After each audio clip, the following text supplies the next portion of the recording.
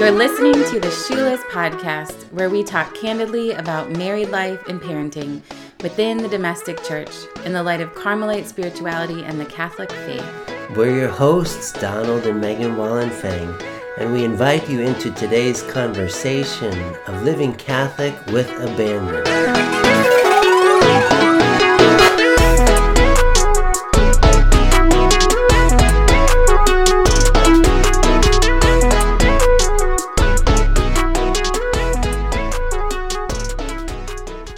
Welcome everyone to the very first episode of the Shoeless Podcast. We're so glad you're here to join us. And what a joy it is for us to begin a vulnerable journey of sharing with you about our personal experiences of being called to marriage and family life. Today we will be thinking about and challenging ourselves with the conversation of why we are Catholic and maybe even why we remain Catholic. It's such a great question, Megan, and I'm really interested to hear what you have to say about why you are Catholic, why you want to remain Catholic. So let's put it to you first. Why are you Catholic? Maybe you can talk a bit about your upbringing and why you're Catholic to this day, and also why you remain Catholic. There's all these different options of practicing some type of religious faith, but why Catholicism? Right. And because we all worship something and we want our worship to be directed to what or who the worship should be for. What is the greatest thing? And so we seek all these types of worship. Do we, worship our home, our car, our job,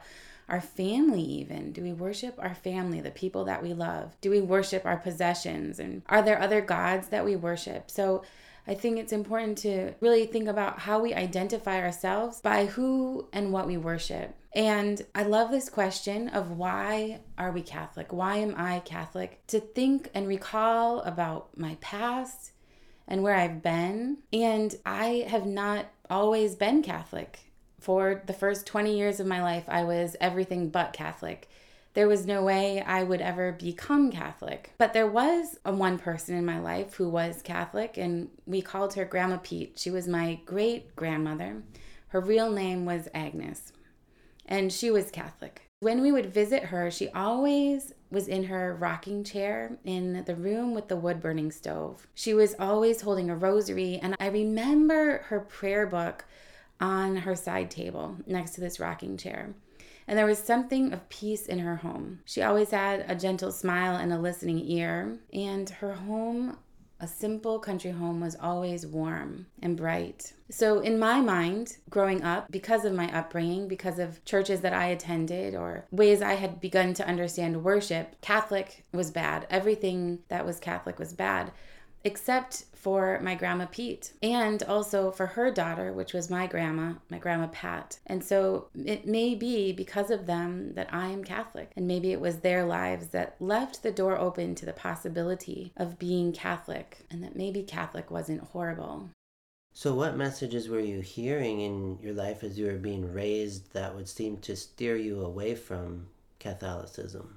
Yeah, most importantly, I don't want to put blame on my parents. I was very lucky to be raised with loving parents who showed me the best of creation. My dad was raised Catholic himself, but no longer practiced Catholicism as he got older. My mom was raised Christian, and after they were married, they would try different Christian churches. So it was definitely nothing in my parents' raising of me that made me be skeptical of Catholicism. But it was these churches that I would go to. I can't even specifically say what was said, but a whole vibe of just anti-Catholicism. And it was those typical questions that Protestants ask that were inside of me. It's funny, I don't even know, I can't identify where they came from, but the questions of Mary and saints and even the approach to communion and the Eucharist.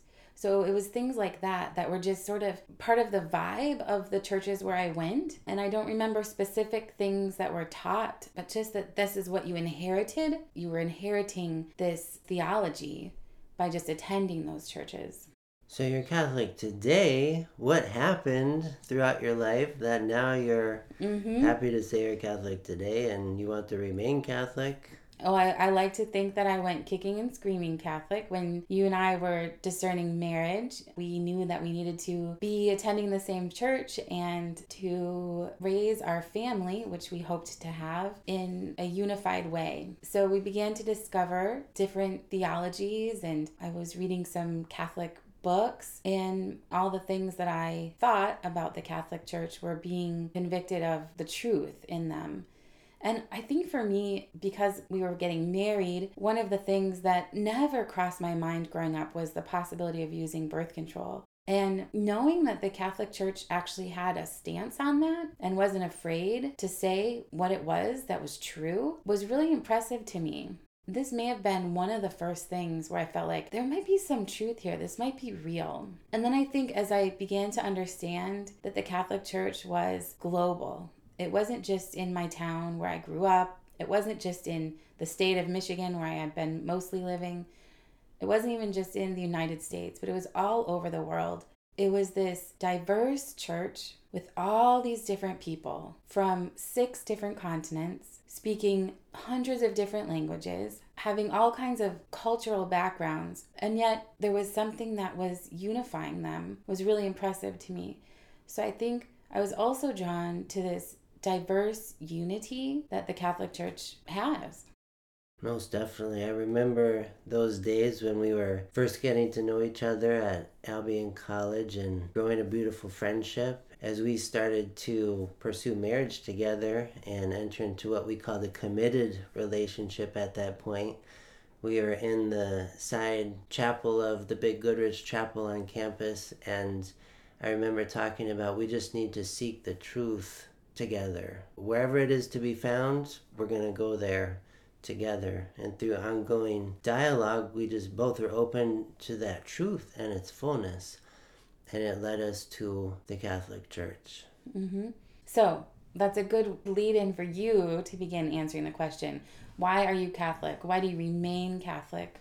I would say, for me, Catholicism is thick with reality. Thick with reality, saturated with the real.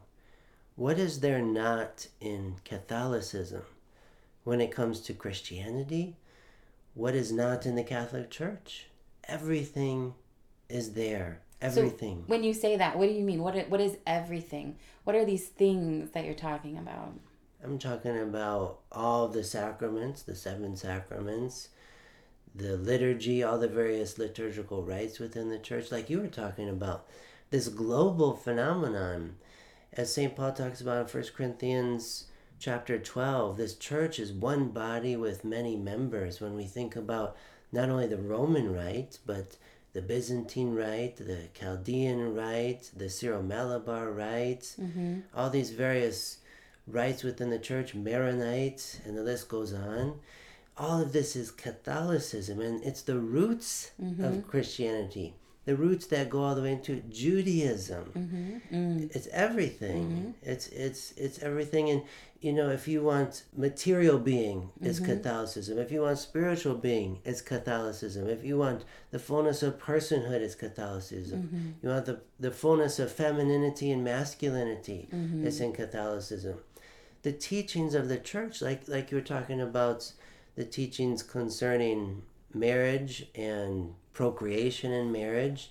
What other Christian denomination has this teaching? No other one. No other one. So it's like, it's all of the moral teachings, the doctrines, everything holds together with such coherence and unity, rationality, meaningfulness, that we just don't find this anywhere else directly.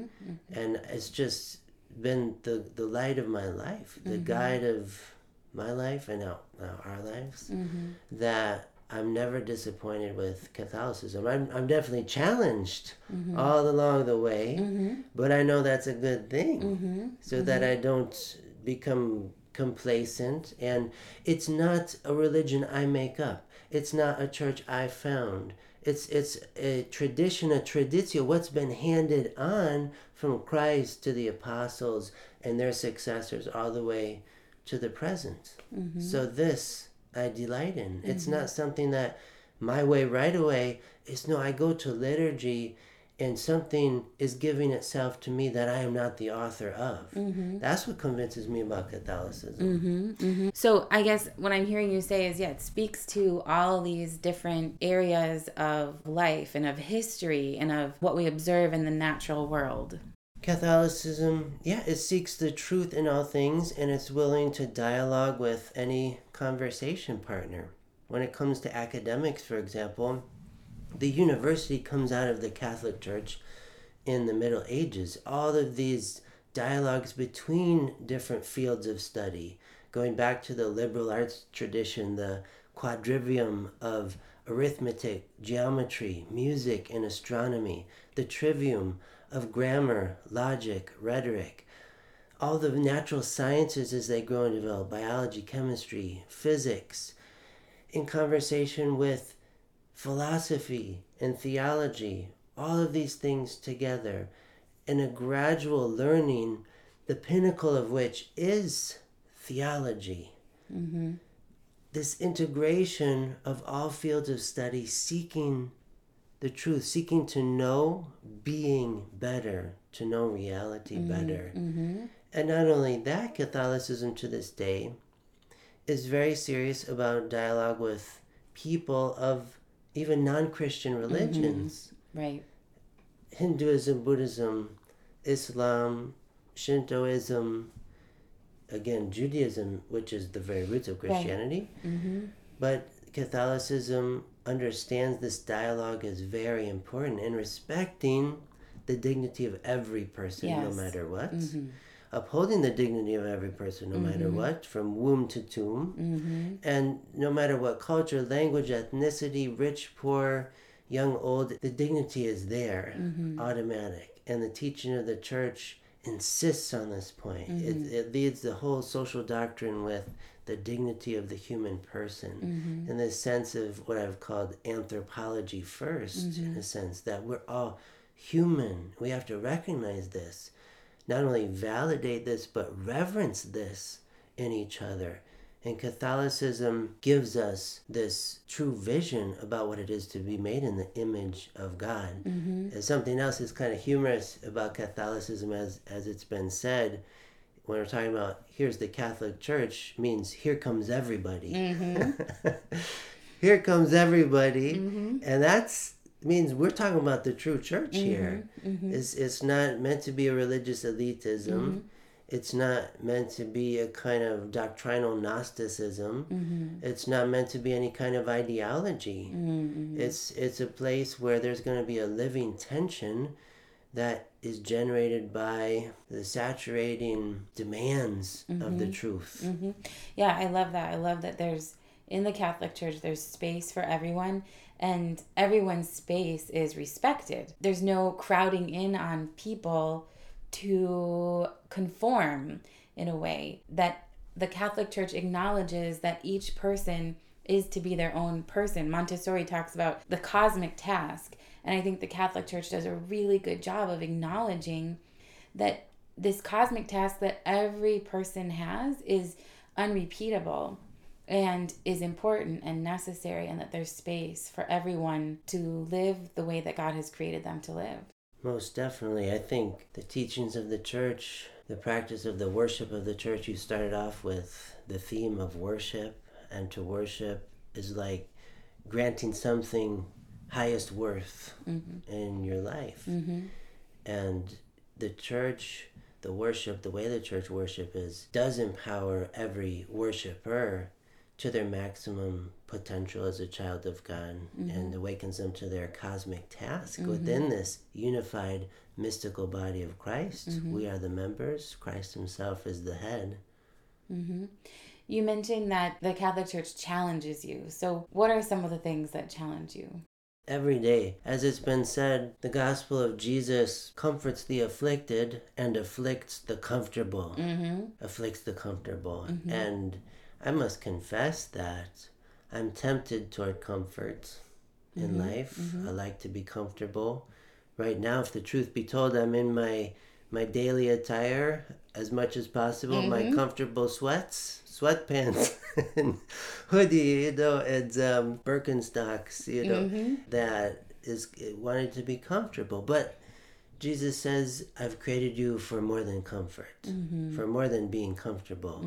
Yes, I want you to pasture in these wide open spaces and this lush green growth. And he is the good shepherd, but he also leads us on mission into the valley, into the jungle, to share this good news. Yeah, I love that. And I think that's part of why when I was discerning becoming Catholic, I felt that disruption of comfort, and I felt that push and call towards mission, and it felt really good. It felt good to have to wrestle with things, to find answers, and to not just sit in this place where I was comfortable, but it pushed me into new places to discover new things. And it opened up a huge horizon of truth and meaning and purpose for my own life. So what else is one thing you especially love about being Catholic when you think of practicing this faith day and night? What do you love about it? I think as a Carmelite, my favorite thing is being able to pray Liturgy of the Hours and know that I'm praying with people all over the world these same prayers, and that as a Carmelite I am praying for the world, and I am praying not only for but also with. I love this idea of that we're praying with people, even if people don't know that they're praying, the groaning that everyone has for a relationship with Christ. So I'm praying with those who don't even know what their soul is yearning for. And I think that is one of my favorite things, is to know that there is this communion of angels and saints and people on earth who have not yet crossed the threshold into eternity. We're all praying together for the salvation of this whole world. And I love the solidarity that we all have in that. It's really beautiful, Megan. I think this is a great beginning to the Shoeless podcast. And speaking of prayer, would you like to close us out in prayer in this very first episode? Sure. In the name of the Father, and the Son, and the Holy Spirit. Amen. God, we thank you so much for this time to be together and to reflect on where we have been and where we are now, and why we are Catholic, and why we choose to worship you and you alone, the one true God. We are so thankful that we are able to worship you, that you've created within us a soul that desires communion with you and worship. We thank you for creating us so perfectly, all of us, and for giving us purpose and meaning. We ask you to be with Donnie and I and our family. We ask you to be with all those who are listening, and even those who are not listening. We pray for the world. In your name we pray, Jesus. Amen. Amen. Thank you for joining us on the Shoeless podcast. We hope you continue the conversation in your own home and with the people you love. We hope it challenges and inspires you to walk shoeless in the world and to live Catholic with abandon.